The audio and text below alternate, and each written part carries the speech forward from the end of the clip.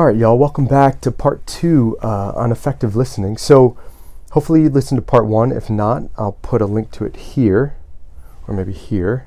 Let's see where we can figure out how to put it.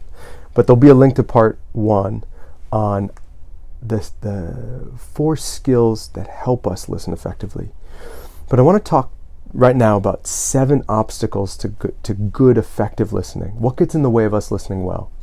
So the first obstacle I want to talk about is we have a hard time decentering. We have a hard time getting outside of ourselves. We're preoccupied with ourselves. It's really hard to listen well to someone else when I'm concerned with my own goals, my own feelings, my own idea, my own agenda, wanting to get my own point across. You know, it's not a novel idea, but I've heard it said that most of what we call listening today is a pause where I'm just waiting to say what I want to say. I'm not really being drawn into somebody else's experience or thought. What I'm doing is I'm just waiting until they're done so that I can speak.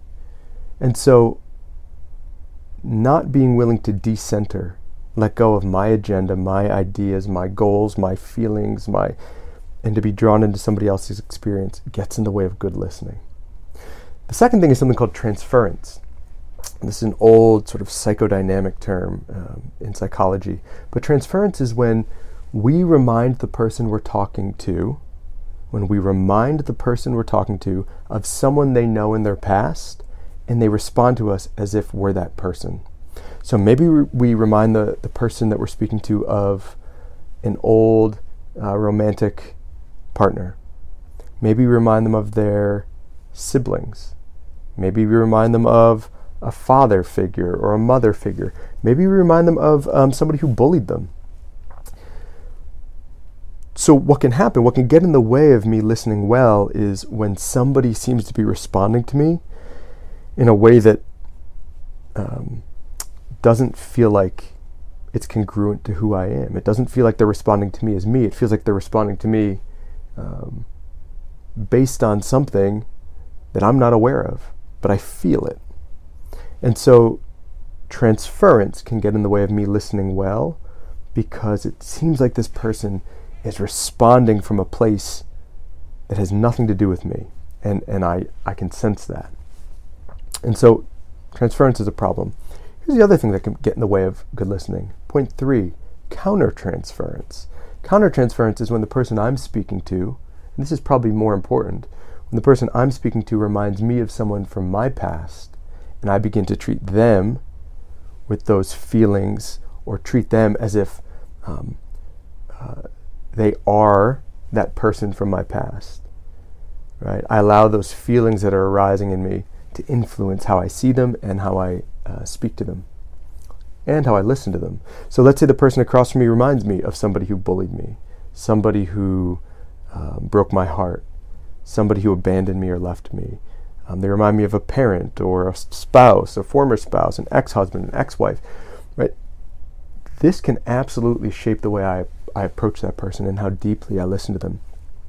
So if we want to listen well, one of the things we have to do is recognize when I'm being reminded of somebody in my past and I'm treating the person in front of me as if they're that person, or as if they're going to act the same way or treat me the same way. I'm not allowing this person in front of me to be a unique individual. I'm not allowing them to be themselves. I'm imposing this sort of past significant other onto them and responding as such. So I have to be mindful when this comes up and try to separate those feelings out and remind myself that this isn't the person that picked on me. This isn't the person that broke my heart. And try to be present to the unique person in front of me. So we've got 1, being concerned with our own agenda. We've got 2, transference, 3, countertransference. I want to talk about bias, having a bias about the speaker.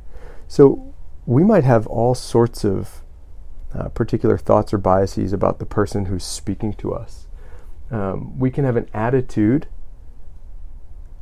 a preconceived attitude or notion that shapes how we hear what they're saying.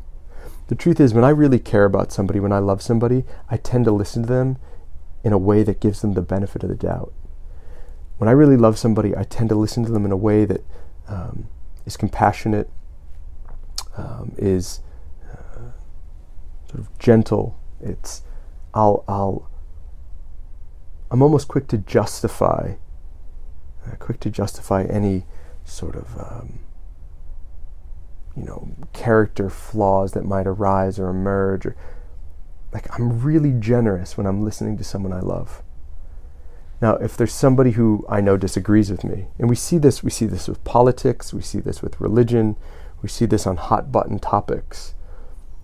When I know somebody holds a contrary position, that tends to bias the way I hear information that they're saying. So if my wife expresses anger or frustration, I listen gently and compassionately. When somebody who disagrees with me politically expresses anger, I can hear what they're saying differently based on the biases I hold against them. And so I need to be aware when I go into situations, sort of which biases are being activated in any given moment. And as I'm listening, I need to be aware, am I filtering this through my bias? Am I hearing this through that lens, right? Or am I hearing this through that filter and not giving the person the benefit of the doubt or a charitable read? And so our biases can absolutely influence how we hear people. The sixth thing, confusing reassuring with listening. Look, listening well isn't just about reassuring a person or condoning everything a person says, right? Deep listening doesn't mean I agree with everything you say.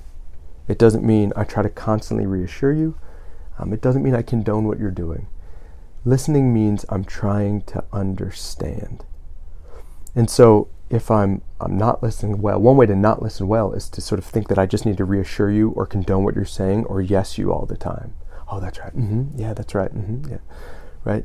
No, deep listening can actually go much further beyond that. And it's a much more human process in that it's genuine, right? I don't have to agree with everything you're saying in order to listen well. But just reassuring or constantly condoning can stop me at the surface of the conversation and not allow me to step into deeper understanding. And the last thing is, the seventh thing that sort of prevents me from listening well is trying to constantly bring conversations back to topics I know, topics I understand, or the language I'm comfortable with. Listen, if I want to listen well, that can be scary, right? To really listen to somebody means to allow myself to be drawn into their experience, and that means I don't always know what I'm going to hear. That means I don't always know what they're going to say. That means I'm not always going to have an answer. And I don't like not having an answer. It can feel really uncomfortable to not have an answer. It can feel like we're supposed to have an answer. And so oftentimes what we do is we take what somebody's saying and we try to put it in language that we understand, or we put it in terms that are comfortable and familiar to us so that it reduces our anxiety as the listener, and so that it gives me a framework to try to help them with, right? But that can actually be pretty invalidating when you're speaking to somebody who sort of takes what you say and brings it back into their own language, their own terms, and sort of immediately tries to fix you. Or immediately tries to solve your problem. Listening means being decentered, drawn into somebody's experience. It means less of me, right?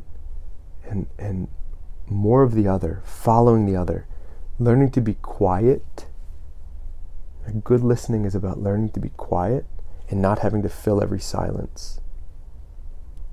Allowing silences to be present and allowing silences to speak.